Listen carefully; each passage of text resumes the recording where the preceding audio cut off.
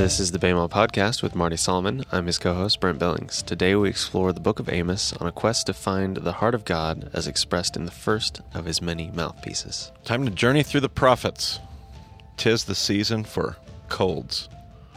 Colds and podcasts. Yes.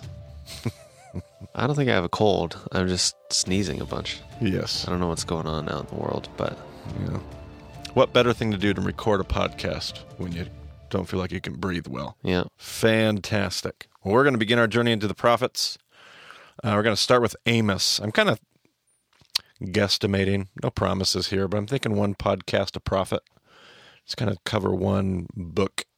I love the prophets. Prophets are one of my favorite sections of literature. We're going to start with those pre-Assyrian prophets. We've even dropped a slide from our last podcast from the presentation there, just to remind you of what those pre-Assyrian prophets, who they are and where they fall, and kind of the history of everything. So that's where we're going to start. We're going to start with Amos, go to Hosea. Those are two prophets that are speaking to Israel and the northern kingdom. And then we're going to deal with the two prophets that are going to be speaking to the southern kingdom of Judah, which is going to be Micah and what we're going to call First Isaiah. So we'll do Amos and Hosea to Israel, and then Micah and First Isaiah to Judah. And we'll just kind of march through those. Now, just to clarify a little bit on the First Isaiah thing. We're not talking about some random other book that's like not part of the Bible. We're actually referring to the first part of the book of Isaiah. Right, absolutely. Yes, we're not, 110%. So there's those four voices. We're going to talk about four voices as we go through it. Some scholars, everybody argues, we can't figure out. And we don't really know how it was originally written either. Was it redacted later? Were there different pieces of it? Was it all written at the same time? Was it written by different, just how was it put together and pieced together? But it appears that we have these four different voices of Isaiah.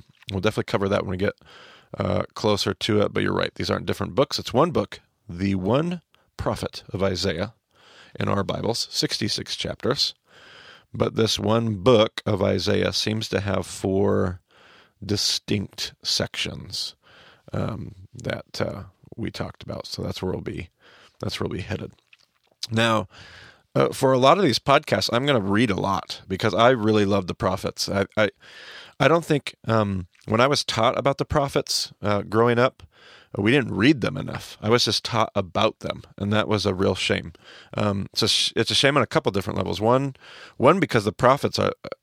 I think the reason we don't read the prophets more or spend more time in the prophets is because it doesn't suit our Western sensibilities well. Like the prophets are these poetic and beautifully written pieces of literature, but they're not real useful when it comes to formulating doctrinal stances or Western belief statements.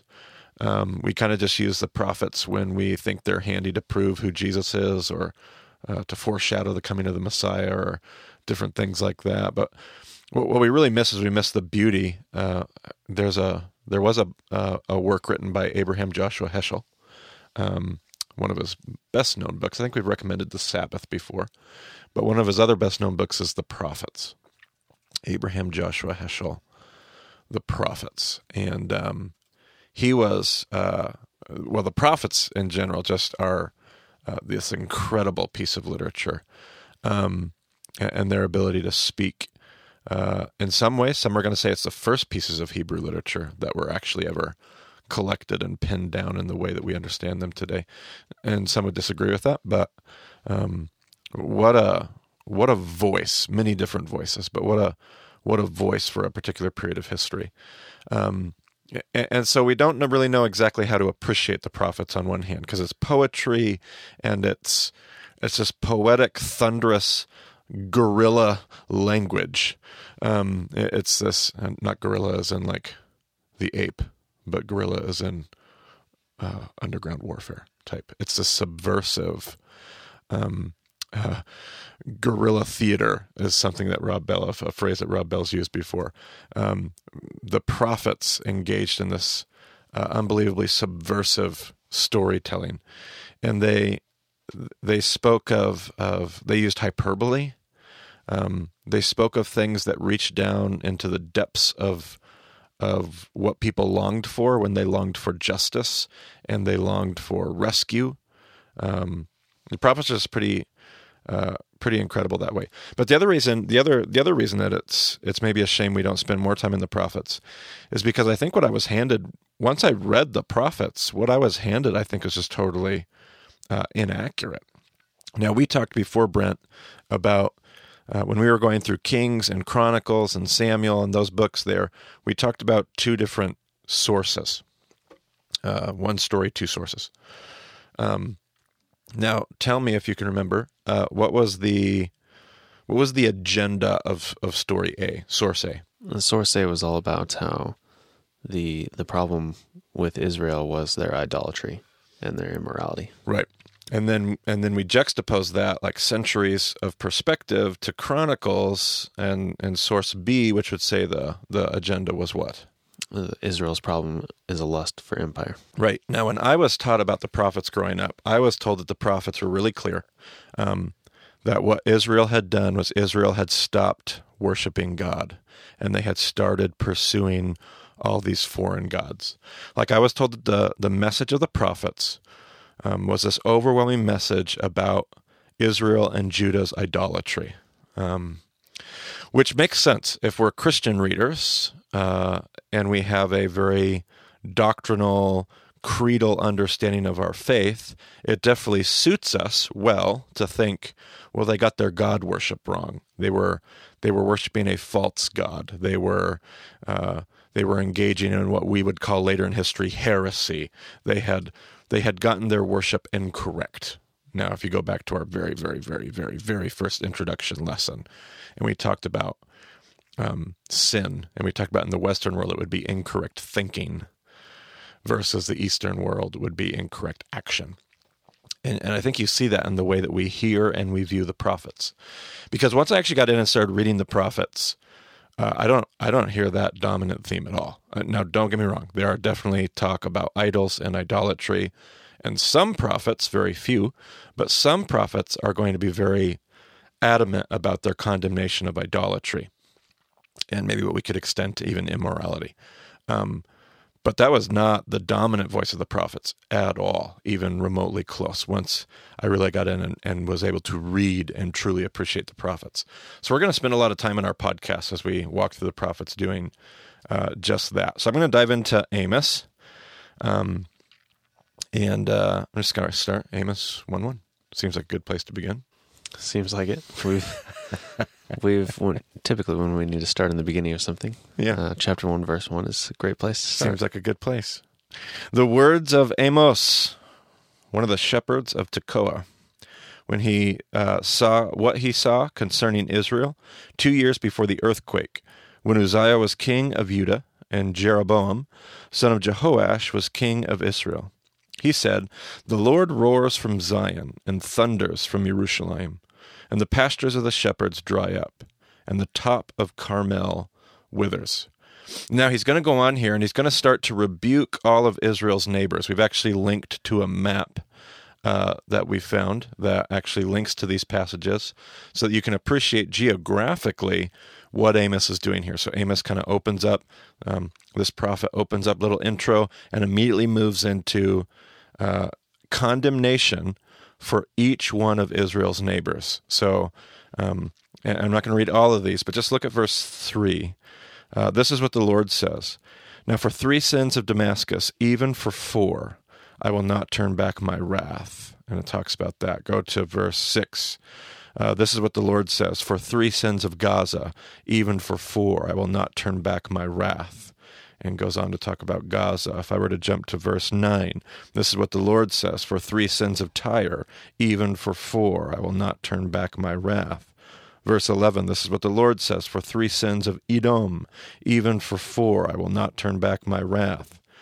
Verse 13, this is what the Lord says. "For 3 sins of Ammon, even for 4, I will not turn back my wrath." Get into chapter 2 here. "For 3 sins of Moab, even for 4, I will not turn back my wrath."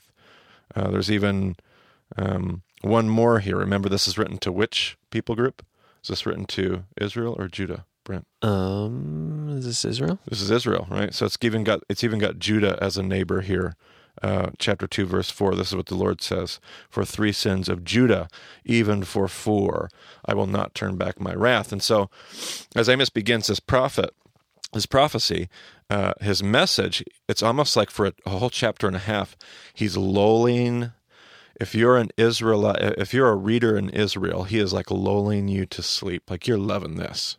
Condemnation of my neighbors, yeah. Go get them, Damascus, yeah. You tell Ammon and Moab, Amos, go ahead and give it to Tyre, yeah. And all of a sudden, after these little condemnations to all of Israel's neighbors, Amos all of a sudden turns his full attention to Israel. Verse 6 of chapter 2. For 3 sins of Israel, even for 4, I will not turn back my wrath. For they sell the right. Now here's my question as we read this. What agenda, is it source A agenda or source B agenda that we end up reading all throughout the book of Amos? That's a question I want us to think about as we wrestle. What is the problem in the story? We looked at it with Samuel, Kings, and Chronicles. But now as God starts to speak through his mouthpieces, as God starts to speak through his prophets, what is God telling his people that the problem is? So here's what Amos says. They sell the righteous for silver and the needy for a pair of sandals. They trample on the heads of the poor as upon the dust of the ground, and they deny justice to the oppressed. Father and son use the same girl, and so profane my holy name. They lie down beside every altar. So you're like, oh, maybe there's some idolatry there. Maybe there's some idolatry, but instead, we notice that's not really about the idolatry at all. They're lying down beside every altar, but they're lying on garments taken in pledge. Now, what does that mean, Brent? A garment taken in pledge. Well, I'll give you what you need, but you got to give me collateral, right? Yeah, your clothes in return, so I can assure my payment. Right. So this is all about self-interest. Everything about this is about, I'm taking advantage of other people. I mean, I'm going back through here. I'm looking at verse 6, verse 7, verse 8. It's all about taking advantage of other people. Now, does this sound like an idolatry problem, or does this sound like a justice problem to you, Brent? Sounds like justice. I don't know. We better keep reading, right? In the house of their God, God, little g, sounds like idolatry. Wait, they drink wine taken as fines. So what's the real, in this paragraph, the overwhelming message here? We got a justice problem. I destroyed the Amorites before them. Though he was tall as the cedars and strong as the oaks, I destroyed the fruit above and his roots below. I brought you out of Egypt, God says. I led you 40 years in the desert to give you the land of the Amorites. I also raised up prophets from among your sons and Nazarites from among your young men. Is this not true, people of Israel? Like, we can hear all the things we've looked at throughout Bema. Like, I took you, I rescued you from Egypt. I want you to remember where you came from. I put you at the crossroads of the earth. Have you lost the plot of the story? Verse 12. But you made the Nazarites drink wine. Remember the Nazarites. Who are they?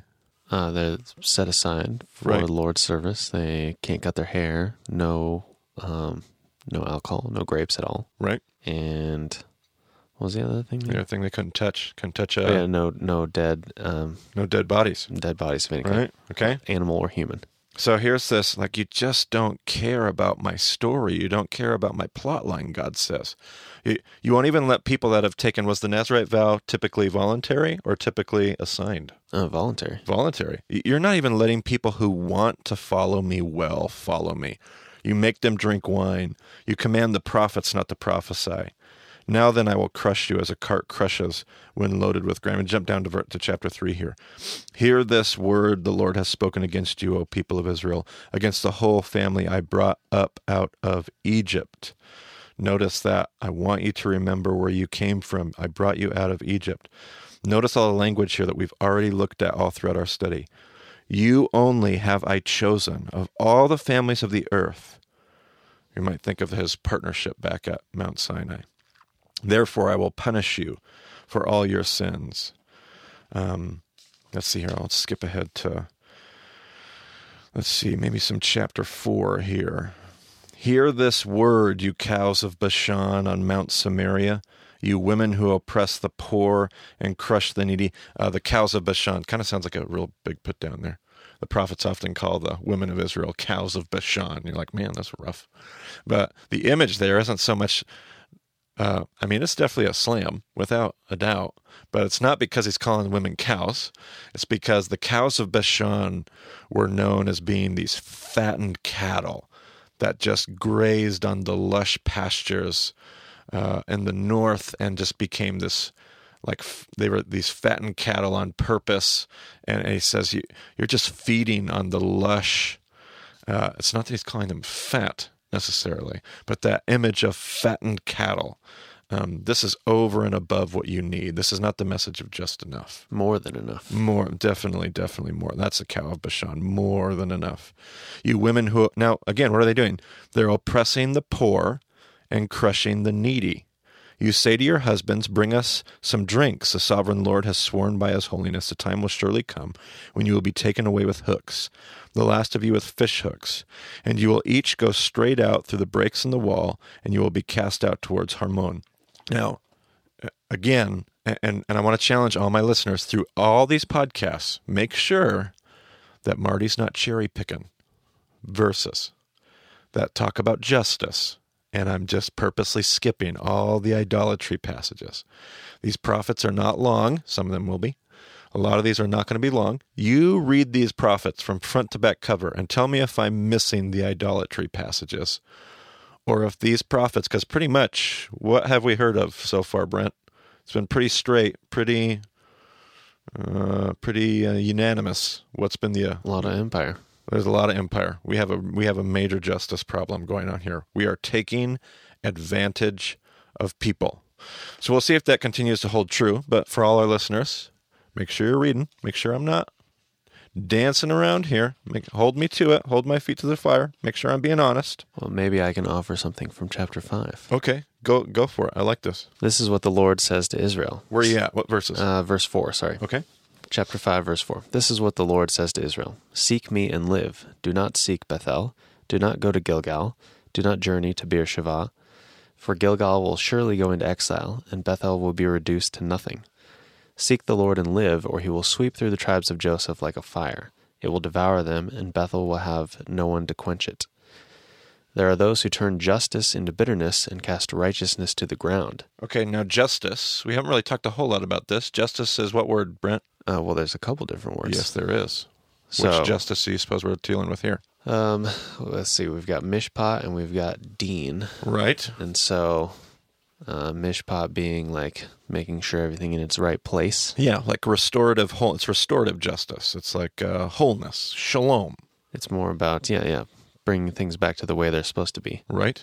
And then deen is a retributive justice. Retributive justice, right? Which one do you think this one is here? Doling out a punishment, and I'm guessing that we're talking about mishpat here. Yeah, those who turn mishpat into bitterness and cast right. And you remember the word for righteousness? Zedekah. Yep, Zedekah, and that word, modern Zedekah, where they'd have Zedekah boxes in synagogues. What do you put in those boxes, Brent? Those are your offerings for those who need something. Yeah. Yeah, so this word righteousness, like we always think in our Western world, we think, well, obeying the rules, being right, obedience, and those things are true, but the word itself has a direct connotation to generosity, to blessing, to taking care of those people in need.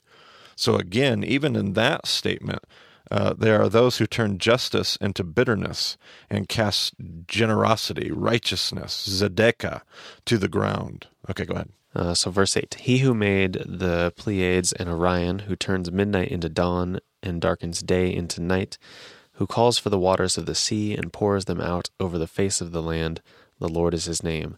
With a blinding flash he destroys the stronghold and brings the fortified city to ruin. There are those who hate the one who upholds justice in court, and detest the one who tells the truth. You levy a straw tax on the poor and impose a tax on their grain. Okay, so their big sins here is that they trample the needy, and as you just read there, they would tax the grain and put a tax on straw. This is like, if we're really listening to this and considering our own world and our own culture, this probably is starting to hit a little close to home. And I can't remember how much we talked, Brent. I don't know if you can remember. Did we talk a whole lot back in Exodus about where our shirts are made and just the way that in our culture, empire costs something? Empire always comes at a cost. Our comfort, our luxury, our security always comes on the backs of other people.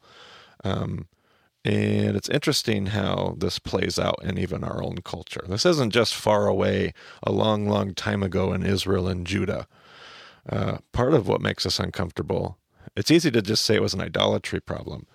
If the prophets really are speaking of a justice problem, I think maybe maybe I have more of a problem that I need to examine than I realized. I wonder how many straw taxes I levy on the poor. Straw and grain, those are like Yeah. the most basic living necessities for them in their day. Absolutely. Absolute advantage. You're taking absolute advantage. We would of course never do that in our culture. But we're taking absolute advantage of people in a bad situation that have a need, and we're going to tax it. And people are like, you're talking about physical taxes? Well, kind of, but not really. I'm talking about a culture that takes advantage of people in need. Anyway, keep going. Therefore, though you have built stone mansions, you will not live in them. Not relevant. Though you have planted lush vineyards, you will not drink their wine. For I know how many are your offenses and how great your sins. There are those who oppress the innocent and take bribes and deprive the poor of justice in the courts. Therefore the prudent keep quiet in such times, for the times are evil. Seek good, not evil, that you may live. Then the Lord God Almighty will be with you, just as you say he is. Hate evil, love good, maintain justice in the courts. Perhaps the Lord God Almighty will have mercy on the remnant of Joseph. Yeah. I love starting with Amos. I love that it's a pre-Assyrian prophet because it just seems, it is just so blasted clear in Amos what the problem is. We have a justice problem. And I don't know about we. I think we have a justice problem. But the people of God in the Old Testament, before Assyria shows up on the scene, remember, this is pre-Assyria. How are they? If this is pre-Assyria, how's everybody feeling right now in the land of Israel, Brent? Oh, well, they're fine. They're fine. They got stone mansions, is what they just said. Yeah. Lush vineyards. They're raking in the economic profit, right? God's trying to send a warning, but we're not listening to that. Stuff is great. Stuff's going wonderful. But we have a justice problem, God says. All of this wealth, all of this security, all of this pseudo peace, this faux peace, it's all coming at a price. And I hear the price because the price is in the cries of the poor and the needy. And it's not okay. God says, I'm going to jump ahead to chapter 6 here, just because I want the prophets to go ahead and convict us before we even get in there. Quick question before we leave. Yeah. So there's all this talk of justice in the courts, and we're talking about mishpat the whole time, right? Right. So like that image of a court like we have today is not the right picture. Right. Yeah, we're going to talk about this in a couple of prophets when we get to Micah. But a judge is called a shofet. The book of Judges in the Hebrew is called shofetim, plural shofets. A shofet is a judge. Now, if you were to look at shofet, SH, remember that Hebrew doesn't have what, Brent? No vowels. No vowels. So it's all consonants. So if you take shofet, you have the SH, you have the PH, and you have the T. And an M is a modifier. An M is kind of a consonant. Kind of not, it just modifies a root word. So if you have shofat as justice, or judge, and you said the word for justice was what? Mishpat. Mishpat. So consider the consonants there. We have the same consonants with an added M. We have an M and an SH and that P, or PH, P or PH, and then that T. So shofat and mishpat are these connected ideas. In the ancient Eastern world, a judge in a courtroom was not like a Western American courtroom and judge. In our world, the court is where the case is tried, a pronouncement is made, and the decision, the verdict is handed down. The judge is the guy with the gavel that controls the decision. In the Eastern world, the judge is not just the person who makes the decision, but the judge is also the one that enacts the restoration. So if there's something wrong, the judge doesn't just say what's going to happen. The judge is also the one that makes sure that action is actually followed through and carried out. So the judge isn't just a decision maker. The judge is the restoration agent, the restorer. That's why the book of Judges, and if we were back in the book of Judges, we might have been like, well, wait a minute, why are judges are the leaders? Yeah, because the judge isn't a guy in a gown with a gavel. The judge is the person that's making the decision and enacting the restoration. That's why a judge leads the people of God. So it's a really good question here. Furthermore, the word for court is actually sha'ar, so we're talking about the gate of the city. Absolutely. Absolutely. A judge in the gates. We talked about city gates before when we were talking back about judges. Right. Ironically enough. Very different kind of picture than what we have, though, so we just got to jog that out of our system. Yeah, we do. As we walk through the prophets, we have to really get used to an Eastern worldview that says justice is not about retribution. Justice is about restoration, restoring things back to their proper place. We're here in Moscow, Idaho, University of Idaho, here in town. We are right next to a Native American reservation. And every year they have the tribes come in and at the School of Law. And I've had a couple of friends go through the School of Law. And they do an annual kind of a conference where they come in and they talk about the difference between Native American justice or law and American law. And one of the points that they always point out, I've been told, I've never attended, but I've been told that one of the things they always point out is the American justice system is one of the few justice systems in the world that's built off of a sense of retributive justice. Like we're trying to prevent people from engaging in crimes because of the punishment. And this council will always point out for most of the ancient world and most other people on the planet, justice is about putting things back. Like putting things back where they're supposed to be. And a lot of times that's not fair. And a lot of times that's not going to feel like American justice. You know, Toby Keith, we're going to, put a boot in your ass that says American made. I think I just swore for the first time on our podcast and sang country song. Yeah, well, I think that was the worst offense, probably. The country music was the worst offense. Yeah. Yeah. That's American justice. It's this retribution versus justice of the ancient Eastern world is the world has been torn apart, and the goal is not to pay the offender back. The goal is to put the world back together. And a part of that process may be a little bit of what you called Deen earlier. Deen might very well be a part of Mishpat, but the goal is not Deen. The goal is Mishpat and a restoration. So it's a really good point, and we're going to have to keep reminding ourselves of that. When we hear justice, we're not talking about God coming and saying, you're wrong and those people are vindicated. We're talking about a God that says, how can we put things back where they're supposed to be? I mean, it's right there in our culture, though. Like every movie you ever see, the person goes out and they kill the person who killed their family or whatever. Yep. And then somebody's like, so what does that do for you now? Right. Yeah. Yeah, we're well aware of this. Like we're well aware of the deep-seated desire for vengeance. I think we looked at that with the Psalms. We talked about imprecatory Psalms. But we're also well aware of the futility of redemptive violence. Like, it just doesn't work. On a really basic level, it just doesn't work. It doesn't put the world back together. It never can. Redemptive violence and just vengeance in and of itself, it can never put the world back together. It's not restorative. And I think this is why God says, how about you leave the vengeance to me?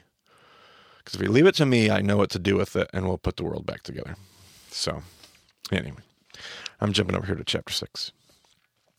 Woe to you who are complacent in Zion, to you who feel secure on Mount Samaria, you notable men of the foremost nation, to whom the people of Israel come. Go to Kalneh and look at it. Go from there to Hamat, then go down to Gat and Pilishta. Are they better off than your two kingdoms? Is their land larger than yours? You put off the evil day and bring near a reign of terror. You lie on beds and laid with ivory and lounge on your couches. You dine on choice lambs and fattened calves. You strum away on your harps like David and improvise on musical instruments. You drink wine by the bowlful and use the finest lotions, but you do not grieve over the ruin of Yosef. Therefore you will be among the first to go into exile. Your feasting and lounging will end. Amos is a tough prophet to read. It's tough. It's convicting, but the message is so crystal clear. Now, what we're going to do with every prophet, Brent, for our review, we do this review, right, in class and discussion group. We even do it on the podcast every now and then. We try to link up an idea or a word with every book. We've done it like Joshua. What's the word? Crossroads. Crossroads, right? Okay. So we've got a word. Ruth is a zoomed-in story about a Moabitess. Yeah. And what was the other one? Bunch of characters who are? Man, this is out of order. This is hard to do. I know, right? We get so used to cranking it out. Yeah. Moabitess, a love story about a Moabitess, and a bunch of people who are righteous. Right? Zedekiah. There you go. They're generous. They're righteous. So we try to link up every book with a word or a phrase. And one of the things about the prophets is a lot of the prophets, most of the prophets, I don't know if I'll say all, but most of the prophets are utilizing an image. They have a driving image. Sometimes it's actually a physical, like they're actually acting out an image. Like Ezekiel cooks his food over feces. It's an image he's utilizing to speak a message. We're going to talk about Hosea next. Hosea definitely has an image.